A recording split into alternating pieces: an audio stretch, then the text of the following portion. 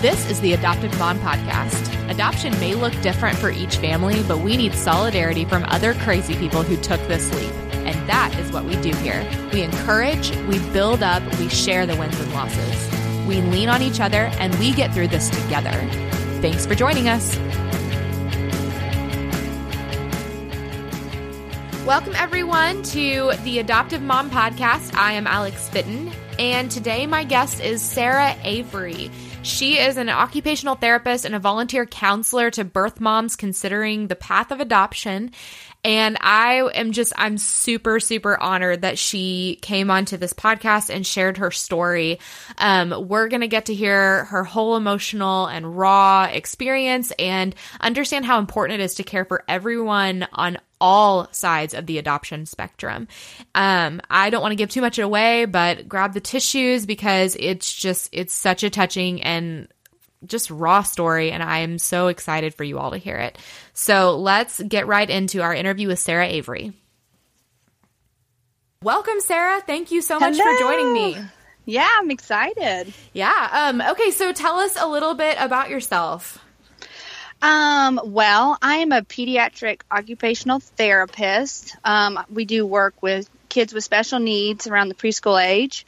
Been living in Northwest Arkansas for about three to 4 years, something like that. And just really loving the area and hanging out, playing soccer. And that's pretty much what my time is. I don't think I knew you played soccer. That's awesome. Yeah, I haven't been able to give it up. I know all the younger girls are still getting the better of me, but I'm just not ready to give it up. Whatever. You seem pretty young and spry. Okay, well, that's awesome. And you're not from here, but you're from the South, right? Or more of the South?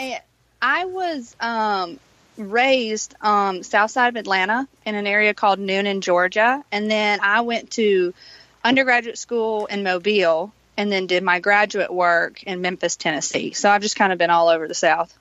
Awesome. Yeah, living in different areas. All of our SEC rival areas, basically. Yes, so I'm always torn.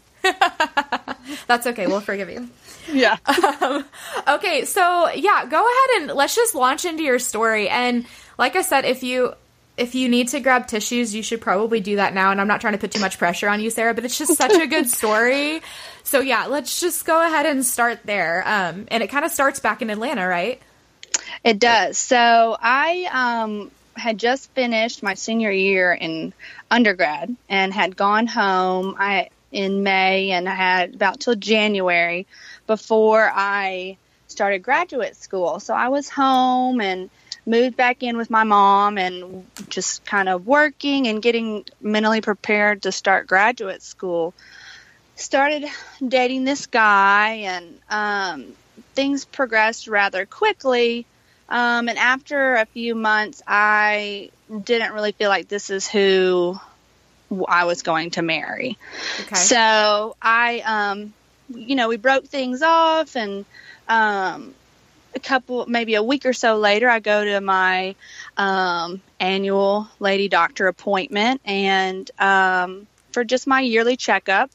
And my doctor had been a good friend of ours for a long time. My family had lived in the same area in Georgia for forever, so we've always had the same doctors. And she poked her head in and said, are you here because you're pregnant? Oh, and my I gosh. said, hush, I thought she was just kidding. And I said, are you kidding? And she looked back at me and said, Are you kidding? And we just kind of stared at each other. And even then, I thought, this is just a big mix-up. It's fine. So she sent me down to just do an ultrasound. She said, we'll clear this up. Sometimes things get mixed up. Well, the ultrasound tech did her stuff, and I spotted it before she did. I could see the little collection of matter there. And at 23, I was pregnant, and not with someone that I intended on spending the rest of my life with. And I ran out of the room crying. And in just total shock, I decided I'm not going to tell anybody. I'm not going to tell anybody right now. I'm just not, I need a minute. And that lasted for 7 months. I went on to graduate school. I didn't tell anybody. A friend of mine knew, and my sister knew. And you were living at home, right? I was living at home. And looking back, my mother said that she should have known something was up because I was not myself. Okay. Trying to hide essentially this depression, but not let on to anything. So I go on to graduate school, and in Memphis, Tennessee, they don't really have a cool season, really. I'm wearing sweatshirts with jeans that don't fit. So I decided at 7 months that it was time to tell somebody. So I called my mom and I told her, and it was one of the hardest conversations I've ever had because it's this shock, it's anger, it's just everything. And so, she came up and we just sat there like, what are we going to do? Wow. And for me at that point, I had time to process it, but I was still waiting on the Lord to give me something. And I think looking back, I thought the silence was a punishment. Mm-hmm. You had no business having sex with someone that you were not married to. So this is kind of like your punishment. And so, one of my mom's friends called. She was a pastor, and she helps counsel women who have gone through an abortion, and she just loves on them and helps them and counsels them. And she called and she said, the first thing she said to me was, "This is going to be okay." And I was like, "Miss Pat, you're crazy. This is not going to be okay. This is awful." But she just was adamant, this is going to be okay. And so we, through a series of talking to different people, had heard about adoption. So we went to the adoption center there in Memphis, just to talk, to figure out what to do. Because I knew more than anything, I wanted my kid to have a 2-parent home. Okay. With 2 parents who knew and loved Jesus, because I spent half of my childhood seeing a 2-parent home and then having divorced parents at 15 and seeing the 2 different worlds. I knew which one I wanted, but how I was going to do that and go to school and make sure that my child had everything, I didn't have a clue. I didn't know what I was going to do. Wow. Or how I would make that happen. So let's back up a little bit. Before you made the choice to adoption, was there ever a point that you considered the alternative? Yeah, I would get down in the shower because I had 2 roommates and I didn't want them to hear me crying. And so I would just pray in the shower. Lord, if there is any way that I can raise my child, I need a sign. I need to hear from you. And I was never, ever at peace about that. But that was always something that, that I was just praying for. That, the Lord would come up and be like, this is how you're going to do it. This is how we're going to make this work. And have this child have everything that you want them to have. Yeah. And it just never happened. And I was getting closer and closer to my delivery time. And I wasn't at peace with that decision. With keeping the baby. Mm-hmm. With parenting on my own, or I wouldn't have been on my own, but they would have been split between, right. And I couldn't stomach it. And at the adoption center, you're given a birth mom counselor. And my birth mom counselor and I were talking. We did pros and cons for weeks, I wrote down paperwork, pros for adoption, pros for parenting, back and forth, till finally I realized there was no way that I could have what I wanted and they not miss out on something. And that being a 2-parent home and seeing, Jesus in a marriage. And that's when I realized I needed to make plans and set everything into motion to make sure that they had that. And so that was through adoption. Wow. But, I think the Lord has a way of protecting us from our own decisions sometimes, because I think if I had known about the emotional storm that was coming after my child was placed, I would not have done it. I would have been too afraid, right. too scared, too, just out of fear. Absolutely. And so I decided, I'm going to put everything I can into ensuring that my child has what I want. So I started looking at books, and I knew my child is biracial, and I knew I didn't want them to stand out. And there was only one African-American family adopting, just one. And I was like, okay, Lord, okay. And I never met with another family. They were the only couple I ever met with. And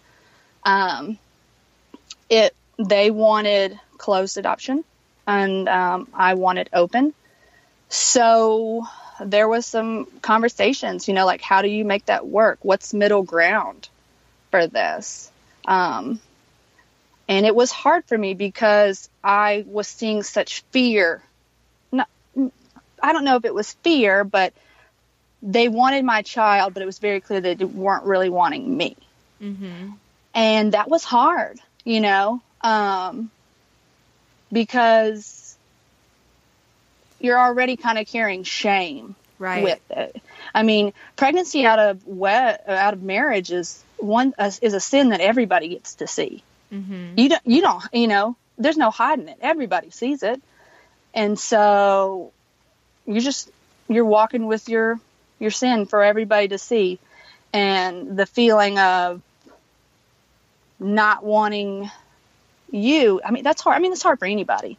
Right. Well, and not to sound like a therapist, but how did that make you feel? Walk us through the emotion of not feeling like a part of you. Cause at that point she was a part of you. A part of you was wanted, but the other part wasn't. Right. So I, had not found out what I was having. And then, it was hard for me because, a lot of the adoption books they had, we want a girl or we want a boy, we want this gender, and we want, this, that, and the other. And I felt like we're picking for puppies here. Like, I felt like, are we called to adopt, or are we picking out specifics here? So it was already nerve-wracking to see, is my child even going to meet the criteria for what they're wanting? So, which added an extra level of kind of pullback for me, because I wanted someone who wanted her, and I found out it was a little girl. Who wanted her for whoever she was, however she looked. I'm as pale as a ghost, but her daddy was as, dark as they come. So who knew what shade she was going to come out. Right. And so there's a level of guard that goes up. My guard wasn't up, but it went up. And I didn't understand the other side because I'm a very extroverted person. And I was like, man, if we're going to do this together, like, I need us to just love the tar out of each other, because there's no way that this cannot be anything other than good, you know? And I told them in one of our meetings, I said, if we don't have a good relationship, then I have saved her from nothing.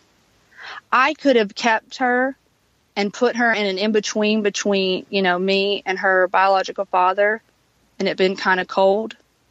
I could have done that on my own, but I'm looking for a full circle of just surrounding with love and acceptance and the package deal when it comes to biblical adoption and how, we love, everybody's baggage.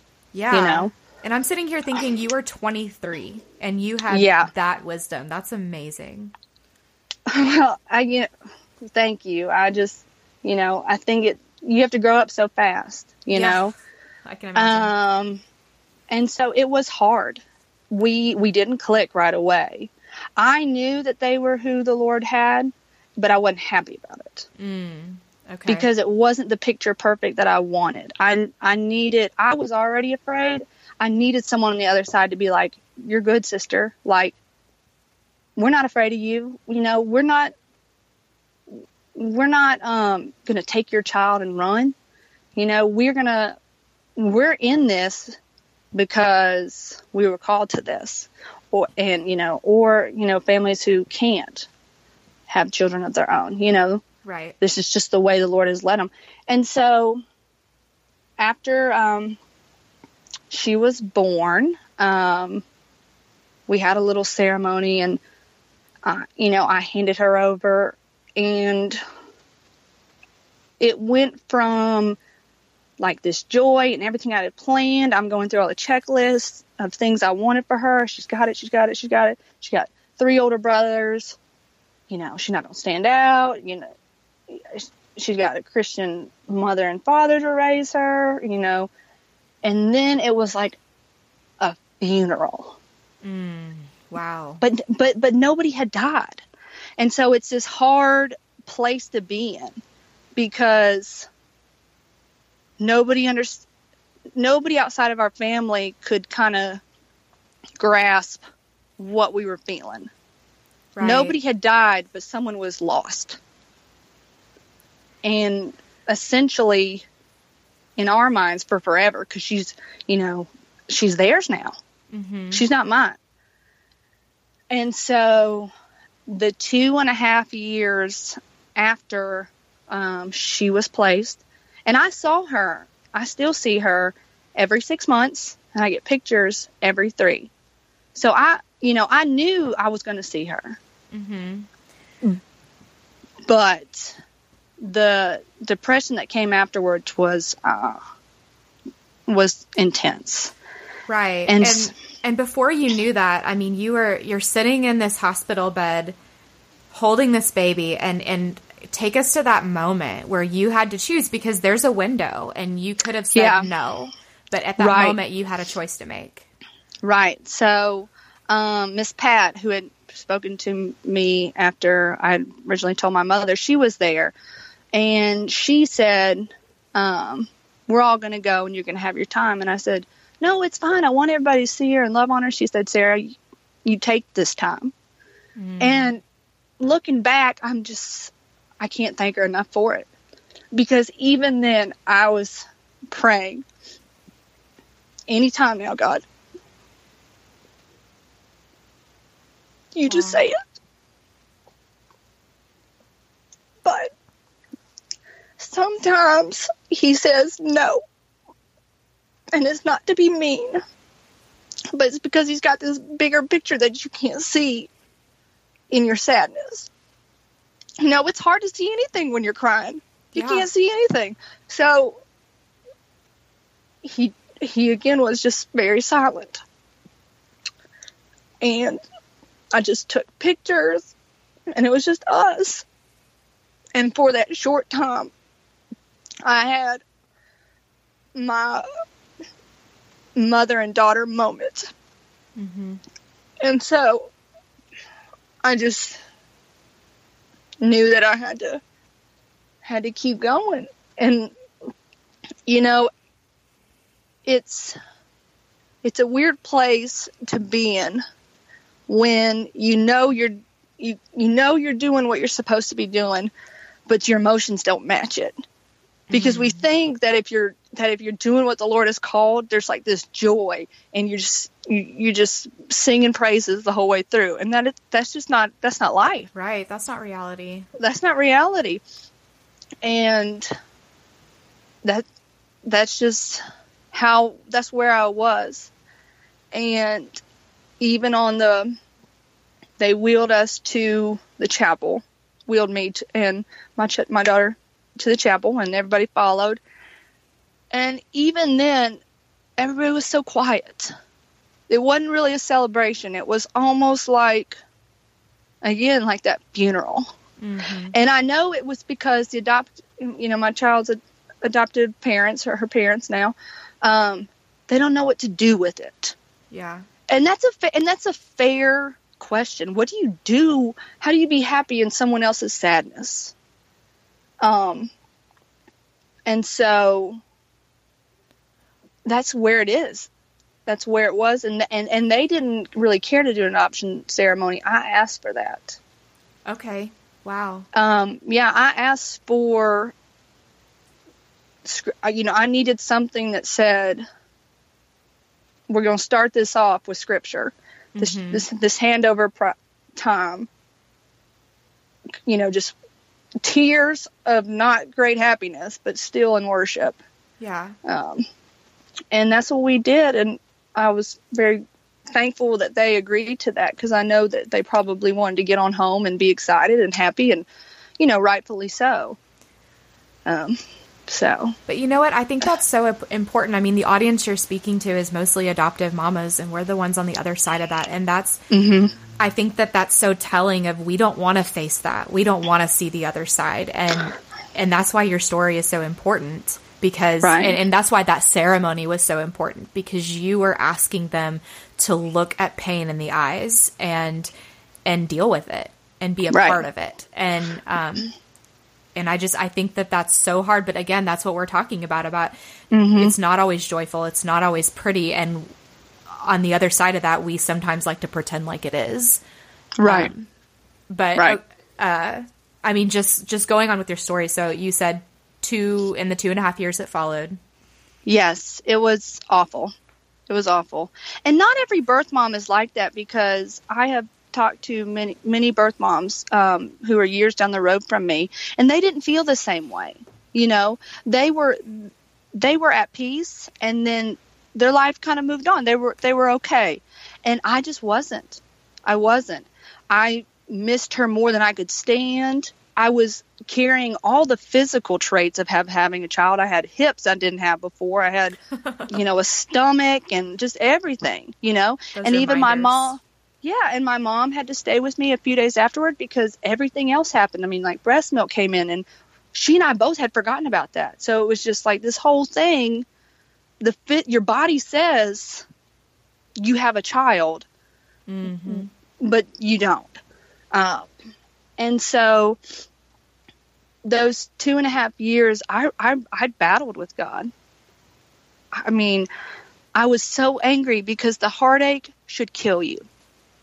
But for whatever reason, it doesn't. And I was so angry by that, because I felt like it was so cruel. And my relationship with the adoptive parents wasn't good. It wasn't good. It was a lot of hurt on both sides, a lot of fear on both sides. Our visits were cold. My picture updates were not very informative, I was getting duplicate pictures that they had already sent me the months before. And it was this realization that when people sign up for adoption, they sign up for the child. They don't sign up for this emotional train wreck over here. And that was very hard for me, because I consider myself a very personable person. And I just set it in my mind, like, these people will learn to love me. Everybody else loves me. Why don't these people love me? I want what's best for my child too. I am not going to step in and confuse her. I don't want to confuse her. I've done her no good if I ever make her hate her mother, her mother, the woman who adopted her. I've done nothing by her if I do that. Right. But looking back, they were dealing with a whole set of things that I couldn't relate to at all, So it's kind of Satan's way of having both sides be like, well, they don't understand what I'm going through. They don't understand what I'm going through, or, driving a wedge. Anyway. Driving a wedge. Yeah. I mean, and, I realized also nobody knows what to do with birth mothers. They don't know what to say to us. It's either, or it's all sorts of questions that you're just like, yeah, I thought of that. Yes. Or, certain comments you're like, that's not helpful. So, nobody knows what to do. We celebrate adoption, but we don't know what to do with the starting point of adoption. Right. And I had to really come to terms and heal with the idea that there's pain on the other side of adoption. I don't know why my daughter's parents decided to adopt, but I know that there are women who can't have children and they wanted a baby. They didn't ask, they don't want all this, Lord. They just wanted a child, and that comes with a whole nother set of hurts. But I will say I haven't met a birth mom who didn't say the same thing to the Lord. Like, God, there are so many women that want to have children. What are you doing? Like, I did not ask this. Like, literally, it's kind of like this thing where I don't know a birth mother who didn't say that, know? Wow. And then on the other end, these adoptive mothers are saying, I want a child. Why did you, allow her to have a child, but not me? And so, it's this hurt on both sides. Yeah. Yeah. It is messy, but here I am. My daughter was 5 in June, and it's a beautiful mess. It's a mess, but it is beautiful. And and there's no other way that God shows up and shows out, Yeah. Then times like this, then in mess, when you're like, there is no way that any of this is going to work out. And then he does it, and there's nobody else that could have done it but him, just making it beautiful. That's such an amazing perspective of just seeing that beauty from ashes. And you said you went through a dry spell with God with questioning. How long do you think that took after she was born that you wrestled with God? I mean, it was the full time, but I've been blessed with a group of girlfriends who from the start, once they found out I was pregnant, which I did not tell them, they found out through a gossip train, so that was fun. They have been ready to walk with me through this the whole way. And none of them knew anything about it, Yeah. And one of them ended up being a birth mom counselor out of it. So that's so cool. Right? Yeah. And so when she told me she wanted to do that, I was like, you're crazy. This has been the worst experience ever. But I've been fortunate and blessed to have that. And my birth mom counselor, who I'm still very close with and just love and adore, held on to me. Mm-hmm. They did. And they kept saying, he's going to use this for your good. He's going to use this for your good. And you have to hang on to that small little answer that you had, that small little piece that you had that said adoption is the route we need to go. Mm-hmm. And Luke 1:45 has been my scripture that I've prayed over my daughter's life in general. And it just talks about, blessed is she who has believed that what the Lord has said to her will be accomplished. And that is all I had, and I got to a point where I'm like, if adoption is what you want, if you bless adoption, we have adoption Sundays all the times at different churches. Nobody mentions birth mom. And I said, Lord, I need to know that being a birth mom is biblical. Mm-hmm. I need something. And you won't don't Google birth mom. You won't find in the Bible. I tried it. But you will find a story of a man named Moses and what his mom did for him. And goodness, she, to me, is probably, when I get to heaven, I just want to sit and just talk to. Because she, to me, is a more accurate representation of a birth mom. Because she had nothing to hold on to. She knew the life that was around her isn't what she wanted. And she packed a basket. You know, I picture it that she put his favorite blanket in there. She maybe put some, like, a little bit of food or something that she knew that if anybody found him would know to give him. And I think, you know, the Children's Bible version says, you know, she put him in the basket and, you know, down the river he went. She was smiling and right. Yeah, of course. Yeah.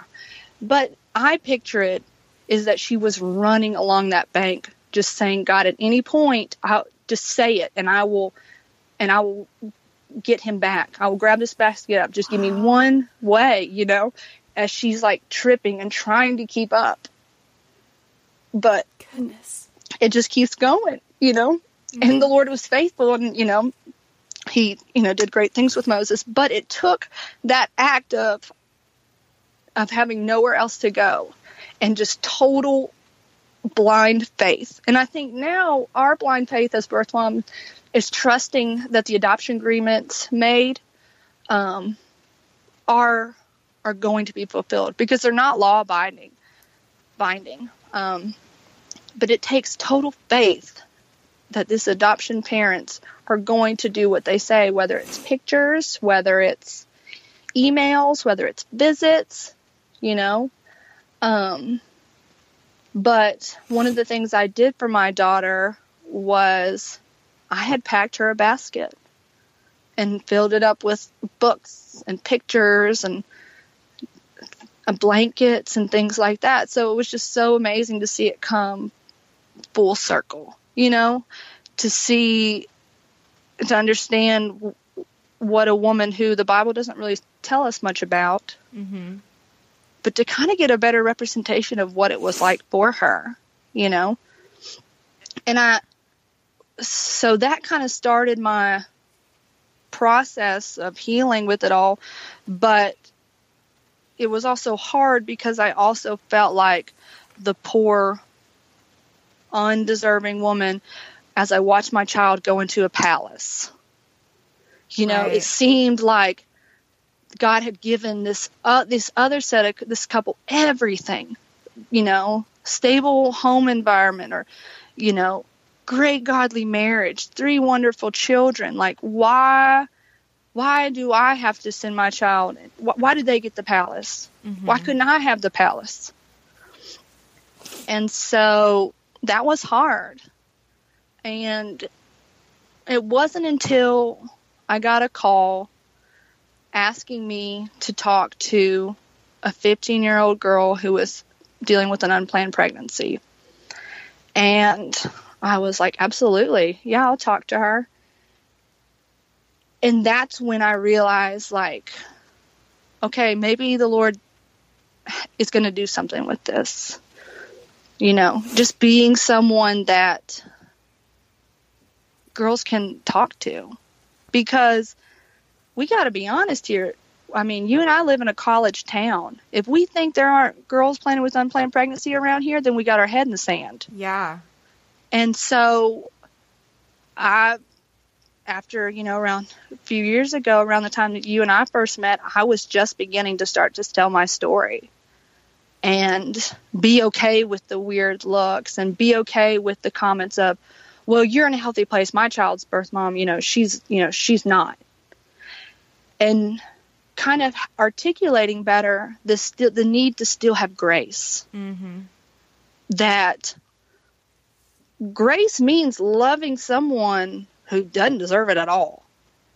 And it's very easy to pinpoint why someone doesn't deserve something, doesn't deserve to raise their child, doesn't deserve to be mom. But it's even harder to just have grace and say, God tied our stories together through this child. And while I may not know her, I'm going to pray for her. Right. Well, and not try to be the fixer. Because that's Jesus. That's not anybody else. And that's kind of how I began to kind of heal. And I always now start with the same words that Miss Pat told me, like, this is going to be okay. And nobody ever believes me. I don't believe Miss Pat. But it is going to be okay because the child is here. There's still, a heartbeat. We We still got decisions. We still have options. And it has kind of become my ministry, if you will, to really challenge us as those of us in the adoption process and those of us who are in the church to learn to love the whole process. Because we have adoption Sundays, but very rarely is there mention of these women where this child came from. Just because you rescued this child from a home at a tribe in Africa or DHS care system, that doesn't mean that there's someone not grieving, someone not wishing, Lord, why didn't you help me get off of my drugs? Why didn't you, help me have a stable home? Or grandparents, aunts, all missing the presence of that child. And I think by not being comfortable with birth moms, we're essentially pushing girls to think that their only two options are to parent when they know they're not ready or to abort. Because the abortion clinics are telling them it's okay. It's okay. Whatever you've done, it's okay. You could come here. And that's what we as the church should be saying. It's okay. You're 15, you're 13, you're 40, and don't know what to do. That's okay. We know how to love you. What a powerful statement. Just that we should be saying the exact same thing as the abortion clinics are saying. Yeah. Wow, Sarah. And I remember, because if you know I'm not used, but just if anyone listening knows a little bit of our story, I remember asking you, because we were in a situation where we had a birth mom that was kind of a loose cannon and we didn't know what to expect. And I remember coming to you and asking, what should my attitude be toward this? Because I'm just so angry. Yeah. And you told me to remember that even if she's on drugs, that's, what it would be better coming from you. But what did you tell me? Well, I think I remember it, and I think I had told you just to really pray for her even more. Because if I had to sober up to the realization that my children were gone, I would never sober up. That's what it was. It was just so powerful when you told me that. Because how a woman grieves, how we all grieve, looks so different. In one hand, we think, a grieving mother should look like X, Y, and Z. But in the other hand, we're like, we don't want to deal with it. So grieve, but grieve the way we say, but also grieve over there. Yeah, grieve quietly. Grieve quietly. And I know it's so hard. And I know people are going to hear this and be like, yeah, my child's birth mom is not like, you. She's whatever you put in place. But I would challenge, and what I usually say is, think about, even if you waited till you were married to have sex and you never got on drugs, you did everything right, you would still need Jesus to come and die for your sins just as much as her. So nobody's higher up here. We're all on this even playing field. Right. And so great adoption, especially open adoptions, and I think all forms of adoption really, though, grace. Even forgiveness, if you are upset at the life that your child's birth mother provided and, has caused some issues, it's got to be grace and forgiveness. Because essentially what we should be wanting is to show our children, either biological or adopted or whatever, how Jesus loves. And it's not easy. It's easy to love people who are nice and cool and whatever, but it is quite a testament to show Jesus' love to those that we don't think deserve it. Because they deserve it just as much as we do. Yeah. And if anything, it makes you stronger in your faith, Yeah. It only helps you. So where are you at now? What does she know you as? So she just calls me Sarah. She hasn't really asked many questions. I don't really know what her parents are. We haven't really talked about it in a while. When she was first born, we had talked about me being tummy mommy. That's just kind of a visual for kids to kind of follow. But she just calls me Sarah. And I see her right after her birthday and right after Christmas. So I think she pretty much just associates me with gifts, which is cool with me. So you just saw her then? Yeah, I just saw her, and we had birthday gifts, and we did chalk, and we just played. And I'm just so thankful that the Lord has, I feel like the relationship with her parents and myself are beginning to feel comfortable, consistently comfortable. And, Good. you know, there's still a lot of things that the Lord has to do, but I don't walk away crying anymore, thinking, hello, are you paying attention? Because that was a nightmare, Lord. Like, I don't know what you were doing, but I did not feel you in that visit at all. I love that you talk to God like that, because I'm only just now realizing that you don't, like, you can talk to God however you need to talk to him. He knows what you're thinking anyway.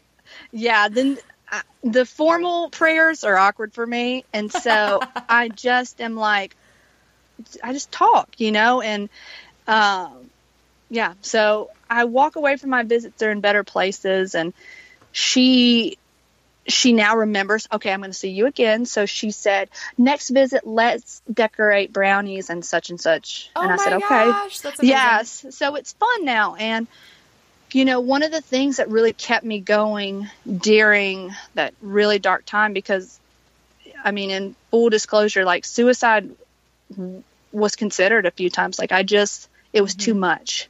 It was too much to face everybody. It was too much to walk into church. It was too much to just feel like I had taken my mom and dad's one grandchild away. Like, it was too much. But I just knew that when she had questions, I wanted to be the one to answer them. Mm-hmm. Whether they're hard, whether she's angry, sad, I wanted to be the one who answered those questions, because I feel like I'm the only one that can. Yeah. A lot of people can't answer those questions for me, about my thought process and what I wanted for her, what I prayed for her. And so that's what has kept me going. And so she's not asking questions yet. She's just pretty much like, this is someone we have fun with, we love on, and then we see her again. I feel like I am biased, but if it's a possibility to have an open adoption, it can be a beautiful thing, because there's no secrets. Yeah. The child gets to see where they came from, but also who loves them. And it's just encircled in this acceptance and total love of the package adoption deal, you know? Well, and on the other side, there's no, I'm not looking forward to when my son gets older and we have to have that. He's going to grow up knowing his forever day and knowing how special he is because of adoption. So it's never going to be a sit down conversation when he's 9 years old, but I'm sure there will come a time where he's going to have questions and I'm not going to know how to answer those. And it's so great that your daughter doesn't have to do that. Right. And it takes pressure off of her parents too. What if she hits them with some serious questions and they're like, I don't know, right. But it's just like, it's three ways, I think a lot of times I tell people when I talk about my story, it's the third option. It's the option nobody hears about. You hear about parenting and abortion, but the third option is always there. Adoption and placing your child. But when you surround your child, you've got the adoptive family loving them, the birth mom loving them, and Jesus loving them. You've got that three. Mm-hmm. Just totally surrounding them in this love without any type of broken off area. Right. And if your child's birth mom is not in a place to do that, then that's when you cover your child and your child's birth mom in prayer. Mm-hmm. You got to make up for that lost area. And so that's so amazing, Sarah. What you just said is so awesome. Everything you've said is so awesome, but you just keep hitting me with these awesome truth bombs. You're just like, wow, how old are you again? Because well, yeah, like I said, you got to grow up quickly. I've had many nights to just stew. Yeah.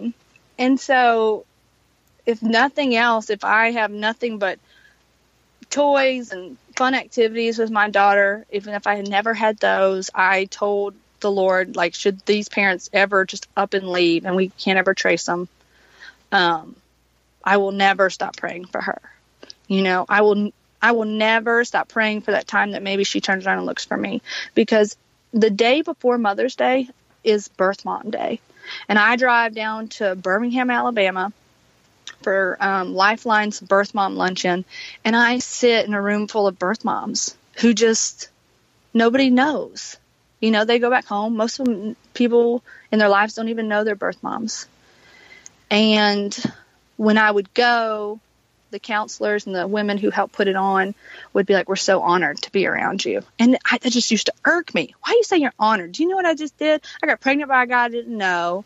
I call myself a Christian woman, and then I'm walking up into church all pregnant and stuff. And so I don't know why you feel honored.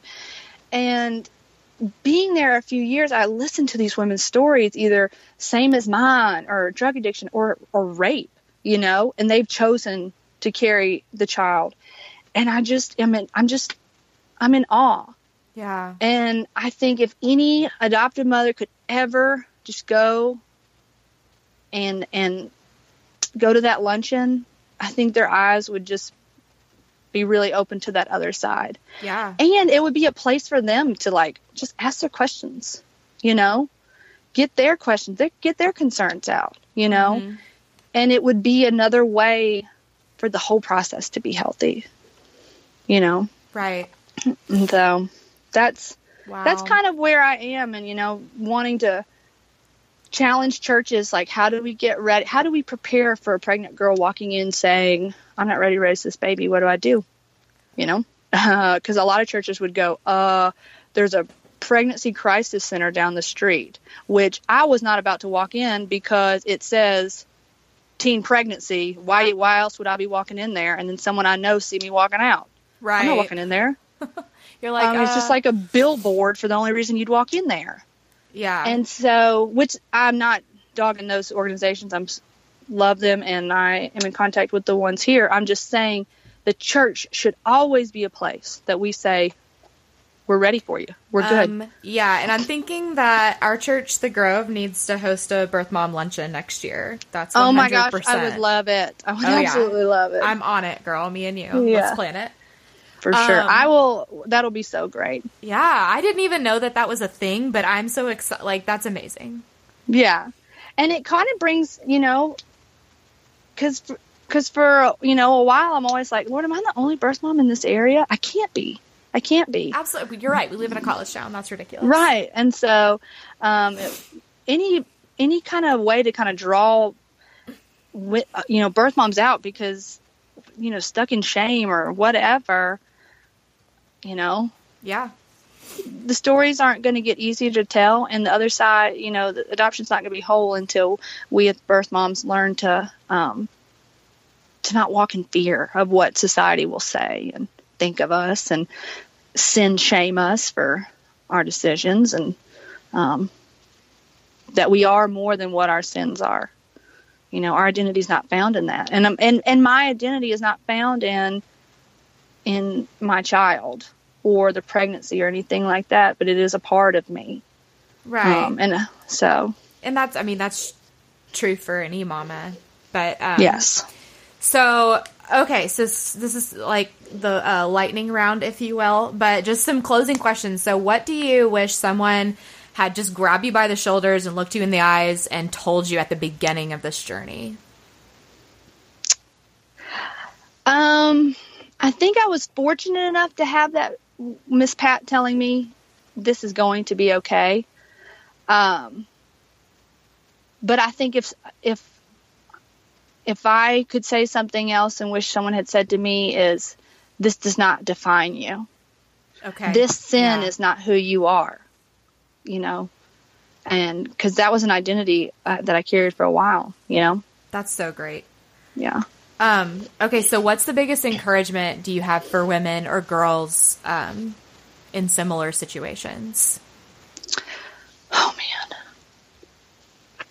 You have options. and it will be okay. Whether you have the same support that I did with my mom and my friends, you're not alone. And there is support out there. And it's going to be hard, but never give up on that child that you feel that's inside of you. You know, it is going to be okay. Yeah. And just last question here. So what's the singular best thing you wish, or biggest thing, I'm sorry, not best thing, but biggest thing you wish women on the other side of adoption, so me and most of the people listening to this, realized, and how can we be more sensitive to it? I wish that they realized that there's an actual woman on the other side. That it's not just, it's a woman. It's not their sin. It's not the drug addiction. It's not a girl who's 15. It's not a girl who's getting ready to go to jail. It's a woman, and she needs grace. And while people may not think that she deserves it, the Lord did choose her to bring this child into the world. So there is value in that. He finds value in her. And I know, and I can't relate directly, but I can understand how hard it would be to learn to truly love and pray for someone like that, to see them more as a woman going through everything. Yeah. And not just their sin identity, you know. That's so great. So, okay. So where can we find you on social media? Is it just your name, or? Yeah. So I'm on Instagram. I'm not on Facebook, but I am on Instagram, and it's Sarah_Avery0618, or email. I'm still a big email person, and I feel like everybody's getting away from that, but I still email. No, I think email's great. Yeah. And so I email, and I, like I said, you're a woman who's hearing this and is pregnant, or on the other side of adoption, or whatever, please contact me. I can, you can reach me at email. It's SAVERY 0610@gmail.com. And where do you counsel through? Is it Bethany still? I am still with Bethany, but I also still do some stuff for Lifeline whenever they ask me to. Both are really great organizations, very birth mom centered, but I think it's important to kind of see which one works best with you, because your birth mom counselor should be your lifeline. Yeah. Essentially afterwards. So. Well, and I can attest that Sarah is as personable as she said she is earlier, and she's super open to questions and advice. So I'm very serious if you are in that situation. Really, really do reach out to her, because she's great. And Thank you. I'm so happy to know you, and I feel like I haven't talked to you in a really long time because we don't go to the same service at church. I know. But I really like you, and we should hang out more. Okay, yeah, let's do that. But thank you so much for being on my podcast, and I'm so excited for people to hear your story, and I think it's just so important. Well, thank you for asking me. I really enjoyed it. Thank you for listening to the Adoptive Mom Podcast. I know this stuff is hard, and I hope you found encouragement here. Remember, you are enough, and you're doing a great job. God wants to be at the center of this journey, and He is big enough to redeem all of our mistakes. Don't forget to check out show notes and other resources at theadoptivemompodcast.com. Thanks again for listening.